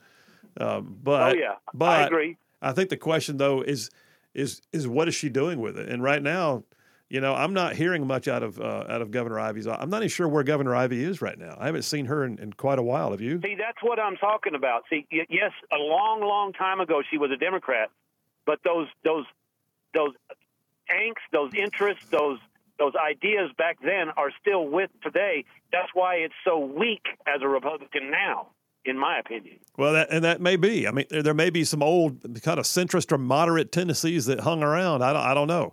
But I will say this: I've known Kay Ivey for a bit, and she was a firebrand. And for a period, I just don't know that she's got a whole lot of oomph now. I'm not seeing her lead on the issues. I'm not seeing her get out in front of anything hard. I'm not seeing her holding a press conference just to challenge the liberal positions. I'm just basically seeing her go along to get along, and I'm ready to have somebody in Alabama that comes at it like a DeSantis. Exactly. That's what we need in this Republican majority state. We need somebody like a DeSantis that, like you say, is a strong leader that is willing to step out and say, this is what we're going to do. We've got a great attorney general that's like that. I like Steve Marshall a lot. And, the question is going to be, is he going to run for governor? There are some say he's already kind of posturing that way. I don't know. But what I do know is this. We need somebody who's willing to have a fight. And I don't mean like picking a fight just for the sake of a fight, but I mean not dodging a fight when you need to. Not dodging a fight and standing on your moral ground that you have in your heart and not giving in just because of whims, like you said, of polls or of the way the media's brushing it off or doing it all too. Having the strength to stand up and say, I believe in this. Do you believe with me? And stay with it. Absolutely. Mark, great call, man. Appreciate you helping wrap that segment up. That was perfect. Thank you, Senator. Thank you, buddy. What a great call. And he's right. I mean, and that's what right looks like, y'all. That is what right looks like. If you have any question, any concerns about what right looks like, and by the way, what I just described to you could be a very good Democrat. Phil, did you say that? Yes, I did. What I'm saying is leadership is what matters. If you believe in certain things, okay, great. What are you going to do about it? And in my opinion, what we're missing right now in Alabama is the kind of leadership that will challenge the status quo, that will call it out because it needs to be called out, that will step out in front of the camera and say, this is the mission I've been given, and here's what we're going to do. Here's my agenda, and here's why I want to see it enforced, and I'm going to work to get these things done for the people of the state of Alabama. We need that. We need that a lot. All right, folks, what a great day. Phil Williams, Right Side Radio. Boomer and I back here tomorrow at 2. You guys have an amazing night. We'll see you then.